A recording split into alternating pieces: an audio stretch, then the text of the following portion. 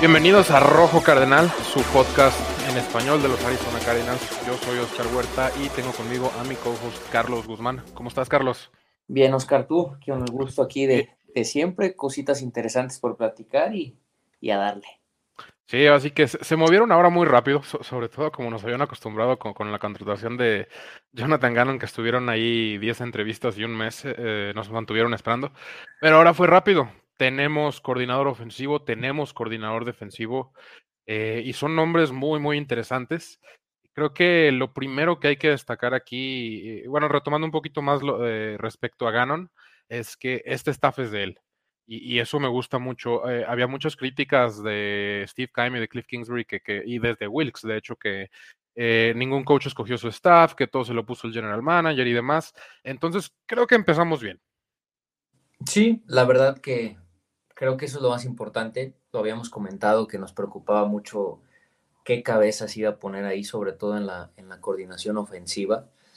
Creo que a fin de cuentas esta es una apuesta nueva 100%. Creo que es un rejuvenecimiento a la organización que era más que necesario, me parece, que creo que era una apuesta que al equipo le faltaba por dar.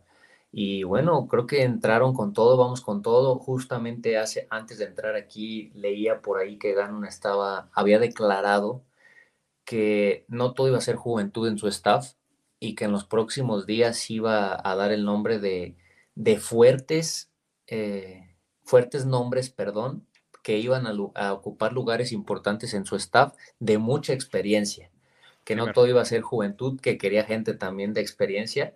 Hay que ver a quién va a meter. Zimmer, lo dijiste Ujú. ahora, creo que está cantado que va a ser uno, lo cual me agrada.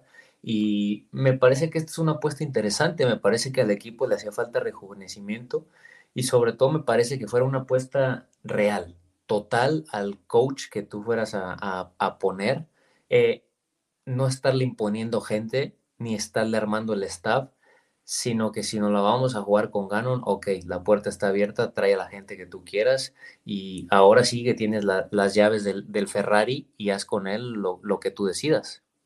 Sí, creo que Monty Ossenfort hace bien ahí en darle cierta libertad, porque estoy seguro que obviamente es algo que tuvieron que estar de acuerdo y demás.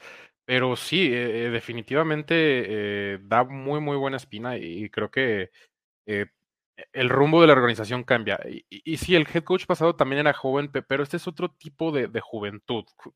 Creo que la actitud de los coaches, los pocos videos que hemos visto de Jonathan Gannon y demás, eh, nos ha demostrado lo muy, muy diferente que es a Cliff Kingsbury. La conferencia de prensa por ahí estuvo muy, muy interesante, estuvo muy, muy activo, estuvieron ahí varios jugadores. Empezó bien y creo que ha tenido declaraciones acertadas de Kyler. Ha sido duro con él sin ofenderlo, lo cual es muy, muy difícil. Aquí surgió el rumor, obviamente, cuando llega un nuevo coach, nuevo general manager, que todos quieren a su quarterback, que todos quieren a sus jugadores y demás. No, luego lo echó eso a la basura y dijo, si no está Kyler Murray aquí, no tomo este trabajo.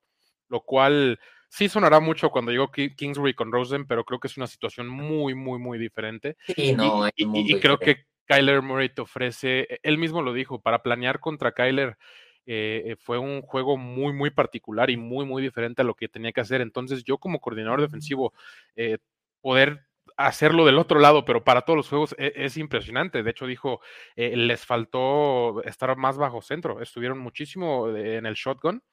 Que estos son 3 yardas, 4 yardas atrás del coreback, pero que van a integrar muchísimo más estar bajo centro, lo cual tiene las defensas para empezar, no sabes qué va a ser el coreback, y sobre todo con un coreback tan móvil como Kyler. Y si siempre estás del shotgun, hay cosas que ya no te defienden porque no son viables.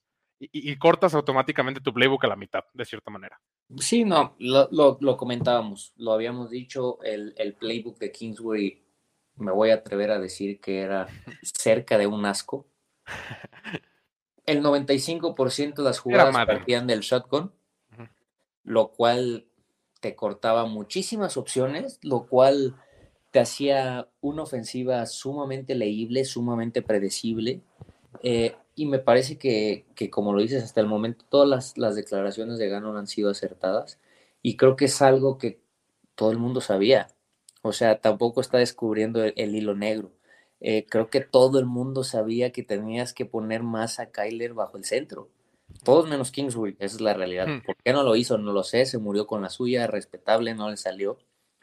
Pero lo hemos visto, sobre todo cuando tienes un quarterback movible y movible eh, nivel elite como lo puede Sí, ser Kyler, porque sí. no es simplemente que sea movible, o sea, Sí, simplemente, Mahomes también es móvil, pero no a esta velocidad. Kyler no lo alcanzas claro, en 40 yardas. No lo claro, alcanza ningún jugador en el campo. claro, y no poder ver a Kyler haciendo un bootleg, haciendo un play action, haciendo jugadas diseñadas para que él role y corra o lance, era simplemente desesperante, Que use sus habilidades. era simplemente ver cómo tú estancabas tu ofensiva. Esa es la realidad. No sé por qué se murió tan con ella, pero bueno, a lo hecho el pecho prefirió morirse con la de él y bueno, creo que ahora Gannon simplemente está haciendo lo que todo mundo que veíamos a los Cardenales sabíamos que se tenía que hacer. Ahora se vienen los días importantes, lo hemos comentado, se acercan las decisiones de quién se queda, quién se va, a quién renovamos, en dónde gastamos, el draft, y creo que eso va a ser sumamente importante para darle otro toquecito. Los nombres importantes de experiencia que él menciona, me parece que son importantes que lleguen. No todo puede ser juventud.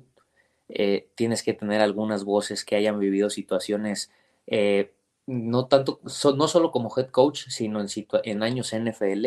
Y creo que gente de experiencia veterana, entre comillas, o muy veterana, le van a caer bien al staff también.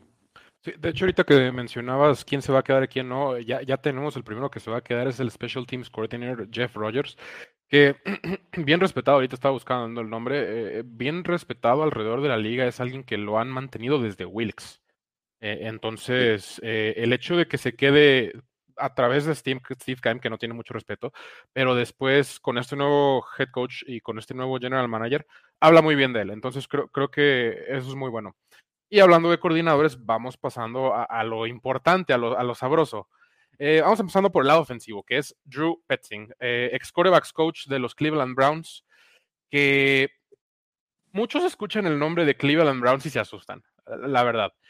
Pero yo me puse a analizar el principio de temporada que tuvo Jacoby Brissett después de prácticamente venir de trotamundos de equipo en equipo y no poder consolidarse. Y pues digo, claro, obviamente está Deshaun Watson ahí y ahí tampoco se va a consolidar, pero hizo un gran trabajo con Jacoby Brissett. Un poquito de background antes de que me des tu opinión de Petzing, porque está muy interesante. Empezó en el 2007 en Middlebury College, que es de voluntario, de student assistant, era estudiante en ese momento. Después se fue a Boston College y a Harvard. Nótese con esto los nombres de las universidades, porque son universidades de un nivel académico muy alto. Estuvo en el staff de coacheo de fútbol americano de Harvard, de ahí se fue a Boston College y se graduó como asistente de 2010 y 2011. De ahí se fue como outside linebackers coach de Yale. Entonces, creo que en el nivel colegial, por lo menos en el nivel académico, tiene un recorrido muy interesante. De ahí se fue a los Cleveland Browns, donde fue interino, después se fue a los Vikingos, donde pasó un rato, tuvo que ver en el desarrollo de Adam Thielen, de Justin Jefferson como coach de receptores, y después se regresó otra vez a Cleveland ya cuando obviamente salió todo el staff de Mike Zimmer, pues se quedan sin chamba todos los coaches, como muchos se quedaron ahora en Arizona, hizo este gran trabajo con Jacoby Brissett. Eh, Último dato interesante de nuestro nuevo coordinador ofensivo.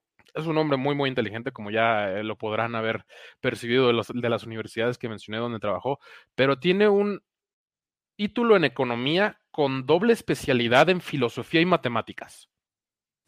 Nada más. Poca ¿Qué cosa. opinas? ¿Qué opinas? Creo que tú ya lo desglosaste a más no Sí, poder para toda esa gente que le guste los detalles. los detalles, los datos, todas las curiosidades, por así decirlo. Yo me voy a enfocar en que creo que tuvo un buen desarrollo. Creo que hemos visto el mejor Baker Mayfield bajo su mando y creo que ahora le tocó una etapa complicada en los Browns, con tanto movimiento, sobre todo por el movimiento de Deshaun. Ujú. pero me parece que ha hecho las cosas bien, me parece que está bien visto en la liga y no por nada. Eh, y lo más importante es que siempre fue la opción uno de Gannon. Sí, A fin de eso, cuentas, Gannon ambos. tuvo su opción uno en ambos lados, puso a quien quería poner, no tuvo que buscar opción B ni opción C. Entonces, creo que eso es más importante que otras cosas. Y después, inclusive yo me atrevería a decir que a partir de ese momento y al día de hoy, eh, una de nuestros quizá más posibles free agents contrataciones va a ser Jacoby Brissett. Sí, sí, Yo, yo también lo vi por yo ahí. creo que hay muchísima posibilidad, incluso me atrevería a darte esa bold prediction de que uno de nuestros free agents contratados va a ser Jacoby Brissett, y lo cual me encantaría, ¿eh? Sí, y ojo, no se va Colt McCoy, a lo mejor como coreback sí, pero estoy segurísimo que lo retendrían de alguna manera en la organización. No, y lo puedes dejar como tercero, segundo, mientras Kyler vuelve. No sabemos cuándo va a volver y tampoco me Sí, apura que vuelva. El equipo no está para pelear un anillo esta siguiente no, temporada. Yo lo que necesito es un Kyler sano, que cuando vuelva, vuelva bien, que vuelva seguro de sí mismo, que vuelva sin temor a una recaída y que vuelva para poder desarrollar bien. La realidad es que la mira de Arizona debe estar en 2 años sí. para el lado competitivo. Ojalá demos la sorpresa y seamos mucho más competitivos este año de lo que esperamos ser, pero siendo sinceros, no nos vemos o no creo que vayamos a estar en la pelea por un anillo. Pero Sí, sí necesitas mantenerte en esa situación en caso de. claro, Y no, no, definitivamente en caso de que empieces 7-0 como lo hicimos hace 2 temporadas, claro, no tienes que vas a estar tirar listo por la para borda la brincar. temporada desde el inicio. Porque ese año también nadie lo esperaba. Y digo, Somos un siendo equipo que sí, está a la media, sí, y a la se vio media. muy mal este año, digo, tenemos el tercer pick por algo, pero en cuestión de talento, creo No que estamos tan mal, no sí, estamos tan mal y mucho va a decir qué actitud va a tomar el equipo si claro. decide o no quedarse con DeAndre Hopkins. Creo que si deciden quedarse con DeAndre Hopkins, tienen una expectativa agresiva, agresiva por no decirla mal ni nada, pero eh, creo que tener obviamente a DeAndre Hopkins con Hollywood y tener a alguien como Nick Gannon dirigiendo la defensa con nombres que van a necesitar desarrollo dentro de la misma temporada, eh, se vale soñar, digo, pero como dices tú, no está para pelear en ello, está para ver el desarrollo de esos jugadores que mencioné, como Zayden Collins, como Isaiah Simmons, como Jalen Thompson, Byron Murphy, Marco Wilson, etc. Eh, la recuperación de Kyler y ver qué vas a hacer con la línea ofensiva, porque hoy por hoy la línea ofensiva ya se te retiraron dos. Will Hernández es agente libre. DJ Humphrey está bien del lado izquierdo, pero no es elite, seamos sinceros. Sí, Ya se hizo confiable, lo cual sí, para nosotros, es ganancia. ajá, ya es ganancia, Es ganancia, exactamente. sí. Es ganancia, pero no es elite, porque Tuvo una tenemos en la misma temporada división a a Trent un Williams. nivel extraordinario, Sí, sí, que fue y ya cuando. las lesiones ya no son tan comunes y demás, pero del otro lado tenemos a Kelvin Beachum que ya está envejeciendo y Y eso está significa Josh que... Jones, Y Josh Jones, pero no lo hemos visto una temporada completa todavía sí, de titular y demás, lo cual convierte a DJ Humphries en tu única cosa segura y eso da un poquito de miedo. bastante miedo, quítale el poquito, Sí, muchísimo miedo. No tenemos centro, recuerda, ujú, no hay centro, lo cual es una pieza fundamental. fundamental. No sé cómo la vayan a atacar, no sé. Eh, Corrígeme si estoy mal, pero al momento así en caliente, no se me viene ningún centro a la mente que No, vaya a estar en la gente libre. es como los tackles izquierdos, esos o los renuevan o los cambian. Si mal no recuerdan, No, pero por a ejemplo, Hudson lo iban a soltar hace un y par de tuvimos que dar años. una tercera por él, No, si mal no recuerdo. hace un par de años tú sabías que Ajá. Rodney Hudson iba a estar Sí, no, sí lo disponible. era. Tú sabías que, No, y sí lo recuérdame valía. el nombre de que el que se fue a los Chargers, que sonó muchísimo en Arizona también, Ah, sí, sí que sé fue de un quién agente hablas. libre que dieron No, mucho no me dinero, se acuerdo me el fue el nombre ahorita, nombre en pero sí este sé quién es. momento, Sí. que No era me de Green acuerdo Bay, ahorita. si no me equivoco, Eh, y se fue a los Chargers, si no me equivoco creo que era también. guardia. Ya sé No, quién centro, dices. centro. Bueno, Que era justo, era quien queríamos todos en sí. Arizona y a la media hora de que salió Que seamos su sinceros, firma, cada que hay un liniero ofensivo llegó de Rodney nivel Hudson. o de elite o algo del nivel como de Rodney Hudson hace 3 años, Claro. todo mundo lo queremos porque estamos tan hambreados en esta organización de tanto línea defensiva como línea ofensiva que tomamos lo que sea. Les recuerdo a tantos linieros ofensivos como Jonathan Cooper que hemos tomado en el draft y demás que Claro. simplemente no han funcionado. Pero bueno, vamos a pasar ahora del lado defensivo, antes de que nos metamos mucho a los agentes libres y más, porque eso va a ser tema un poquito más para dentro de unas 2 o 3 semanas. En 2 semanas ya viene el Combine, ya vamos a empezar a hablar un poquito más del draft y demás. Pero vamos a hablar ahora de Nick Rallis, el coordinador ofensivo de 29 años que ahora va a dirigir la defensa de Arizona. Nació en el 1993. ¿Cómo te vas a sentir eso? Es prácticamente de mi edad. Sí, Y exactamente. para no quedarnos con las ganas, simplemente investigué. Era Corey Linsley, Ah, el sí, centro que Corey estábamos Lindsey. Sí. hablando, que todos lo queríamos, se lo llevaron los Es que Chargers, también ¿no? hay un guardia o un tackle derecho o guardia derecho, no me acuerdo si era de Colts, que también terminó en Chargers y que yo también quería mucho porque no teníamos en ese, fue la temporada que contratamos a Kelvin Beachum, de hecho. Pero bueno, Nick Rallis, coordinador defensivo, nuevo coordinador defensivo de los Cardenales, era el linebackers coach de las Águilas de Filadelfia. Empezó su carrera en Wake Forest en 2017, lo cual estoy haciendo cálculos y tenía 19 años. No, no es cierto. Tenía 23 años, sí, 23 años. Después de ahí fue Defensive Quality Control, prácticamente la calidad de la defensa, cómo entrenan, todo ese tipo de cosas, penalties, todo ese tipo de cosas, lo Ujú. cuidaba Nick Rallis en una muy buena defensa de los vikingos desde 2018 hasta 2020, donde en el 2020 también se asistió con los linebackers. Después las Águilas de Filadelfia, como ya mencioné, linebackers coach y luego coordinador defensivo de los Cardenales ahora. Muy joven, muy joven, muy de la actitud de Gannon. Creo que entre nombres interesantes que hay que mencionar de, de su trabajo más reciente, porque tenía un poquito más de acceso a los linebackers y era un poco más responsable de los linebackers. Uno que muchos conocen, Hassan Reddick. Pro Bowl, 87 presiones, 19.5 sacks, 46 tacleadas. Y veo cómo te estás retorciendo cada que te lo digo, pero 6 forced fumbles, 4 fumble recoveries y 3 pases interrumpidos. DJ Edwards, 159 tacleadas, 2 sacks, 2 intercepciones, 7 pases defendidos y 0 touchdowns. Kaiser White, nombres ya menos desconocidos, pero de todos modos, 110 tackles, 1.5 sacks, 3 tacleadas para pérdida y 7 pases defendidos. ¿Qué opinas de esos números? Eh, Son bastante buenos. Creo que te voy a decir lo mismo que del otro lado de la bola. Nuestro head coach tuvo al que quería, a su opción uno, al que siempre quiso, al que siempre buscó, al que según reportes estaba muy peleado en la liga, por lo cual debemos de sentirnos Sí, sorprendentemente. contentos de que se haya fichado. Vamos a dar el beneficio de la duda como a todo nuestro staff. Y después creo que es difícil encontrar cosas que no se hayan hecho bien en esa defensiva de Filadelfia. El tema de Son Jason pocas. Reddick es sensible para el tema cardenal, Sí, sí, sí te vi. porque con ellos Arizona hizo todo mal, con él, perdón, hizo Todo todo lo, mal. todo lo que Todo podías hacer mal lo lo que podías hiciste. Es hacer siempre, mal lo hiciste nomás, mal. nomás ponlo a perseguir al coreback. Es lo único que tenías que hacer. Todo, desperdiciaste 3 años de su carrera inventándole Y posiciones, con Chandler Jones del otro lado. caso parecido a Isaiah. Isaiah no tan mal como Jason, No. Jason bastante peor. Pero cuando lo pusiste en su posición natural, reventó la liga y quedaste en una posición donde no le ibas a poder pagar lo que él merecía que le pagaran. Aunque yo sí lo hubiera hecho, me lo hubiera jugado. Sí, Creo sí. que el contrato que le dio Carolina primero se lo podrías haber dado tú. De hecho, yo creo que se vio peor Carolina que Arizona, porque todavía tuvo una producción muy importante con Carolina y aún así lo dejaste ir. Sí, aún Es lo que yo no entendí.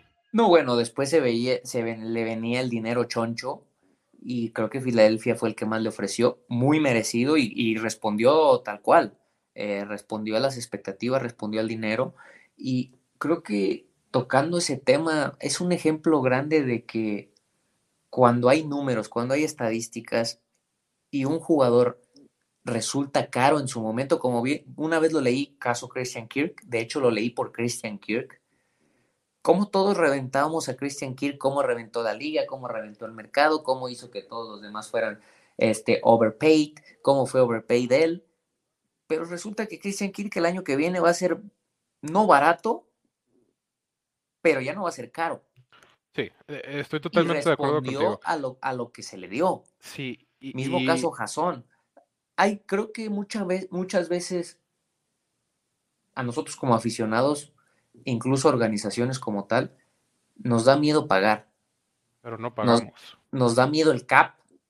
Y el cap es un mito, lo has visto en los No, Rams, lo has visto. y nosotros Hay como miles aficionados maneras no de evitar pagamos el cap. nada. Nosotros como Claro. aficionados no pagamos nada. Entonces, todo el mundo está cuidando la economía de Michael Bidwill y no vas a poner ni un peso en realidad. O sea, a lo mejor vas a ir al juego y todo lo que No, quieras, pero pero lo al vas a final del aprovechar a día, final de cuentas. claro. Y rápidamente, ahorita que mencionas de jugadores que en su momento se vio como mucho dinero y ahora no, no tienes idea de cuánto defendí yo, que ahora obviamente se ve como no-brainer, como lo haría mil veces cualquier equipo. Patrick Mahomes. Ah, Hace claro. 3 4 años, 45 millones era algo abismal a comparación con el que seguía y lo ponías arriba de Aaron Rodgers, que en ese momento era MVP. Y yo, lo primero que puse en Twitter, yo dije, está barato. Y se me vino la gente encima. Y yo les dije, en 3 4 años el salario, a como va incrementando, y eso fue con todo y pandemia, con todo y COVID, porque bajaron el cap. En 3 4 años, todos los contratos van a dar alrededor de ahí. Y ahora tenemos uno de Deshaun Watson de 42 garantizado 100%. Jalen Hurts supuestamente va a firmar por 50. Y Mahomes le acaba de ganar a Hurts el Super Bowl. Kyler firmó por 43, me parece. Lamar Jackson va a firmar por más de lo que firme Hurts ahora. Sí. Ahora que se va a esperar ahora a ese, porque se está esperando por Kyler, ahora dijo, vamos esperando otro año a ver qué pasa. Y parece que le va a funcionar. Entonces, creo que el dinero, como tú dices, es un mito en la NFL. Un equipo de NFL genera 300 millones de solo televisión y comerciales y demás. Eso sin contar boletajes, sin contar jerseys, sin contar todo ese tipo de cosas. Entonces, no creo que les pese.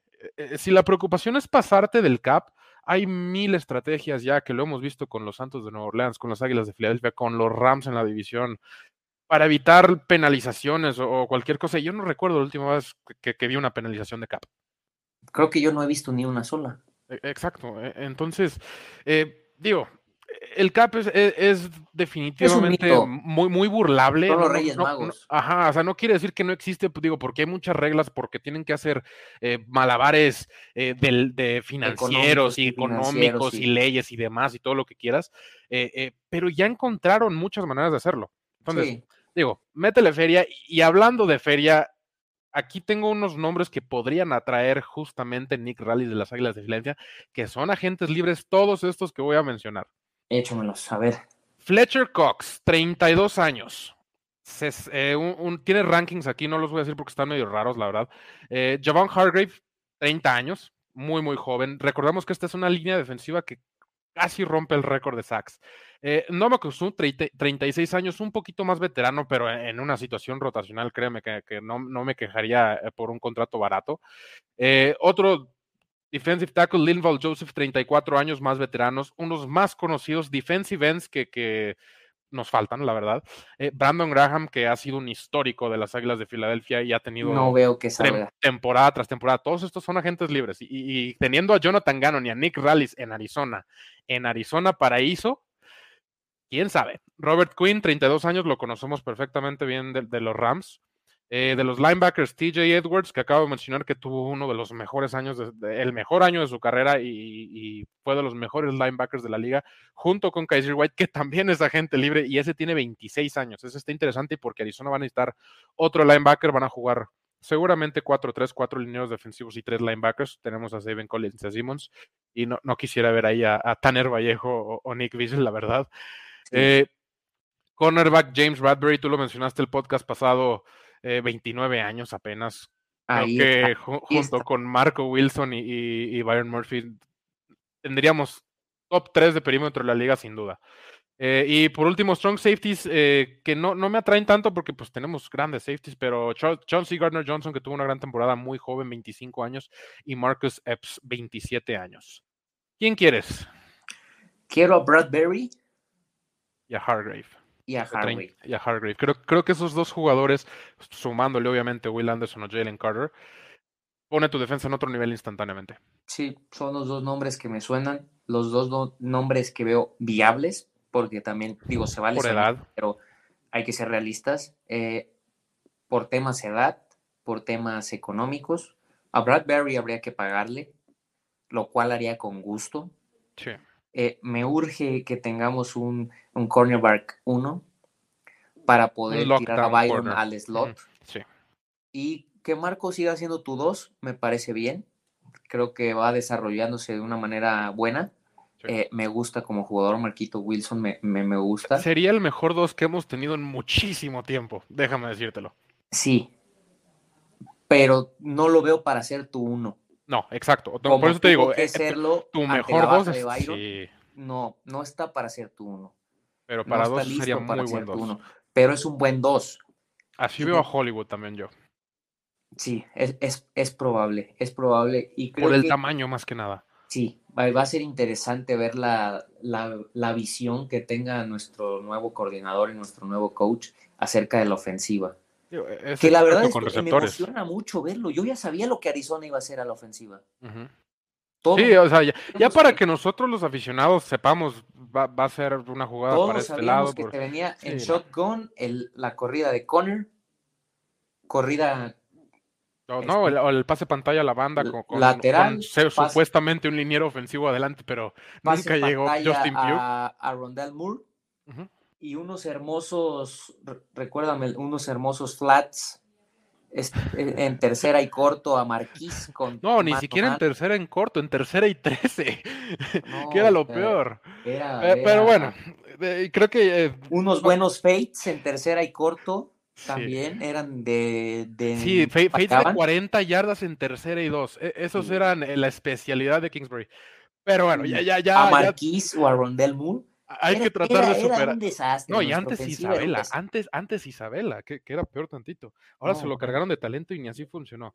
Pero ya vamos a tratar de superar a nuestra ex, porque nos está sí, haciendo daño. sí. Y creo que pues, con eso concluimos el podcast de hoy. Creo que fue bastante productivo. Conocimos bastante bien a nuestros coordinadores ofensivos y defensivos.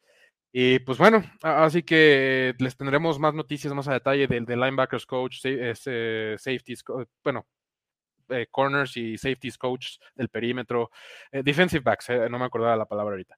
Línea defensiva, que yo por ahí bromeé que si J.J. Watt se quiere quedar en Arizona, no estaría mal ofrecerle la chamba y seguir con la juventud. Pero bueno, muchísimas gracias, Carlos. Espero hayan disfrutado el capítulo de hoy. Oscar, gracias a ti. Creo que como lo comentas, en un futuro vamos a estar hablando de la segunda gama de coach Sí. de Y pronto nuestro del staff. Combine. Y conforme avancen estos futuros días, nos vamos a acercar a cosas más interesantes, más hacia el combine, al free agency, ya más el Draft. desarrollo del roster, que creo que es a lo que la mayoría nos puede atraer e interesar. Pero creo que ilusiona, creo que se va por buen camino y creo que hasta el día de hoy Arizona está haciendo las cosas bien. Sí. Bueno, esto es Rojo Cardenal. No olviden seguirnos en nuestra nueva cuenta de Twitter en @rojo_cardenal. Sigan a Carlos en su Twitter, síganme a mí. Pues, nos vemos el jueves a ver si tenemos más información. Rojo Cardenal.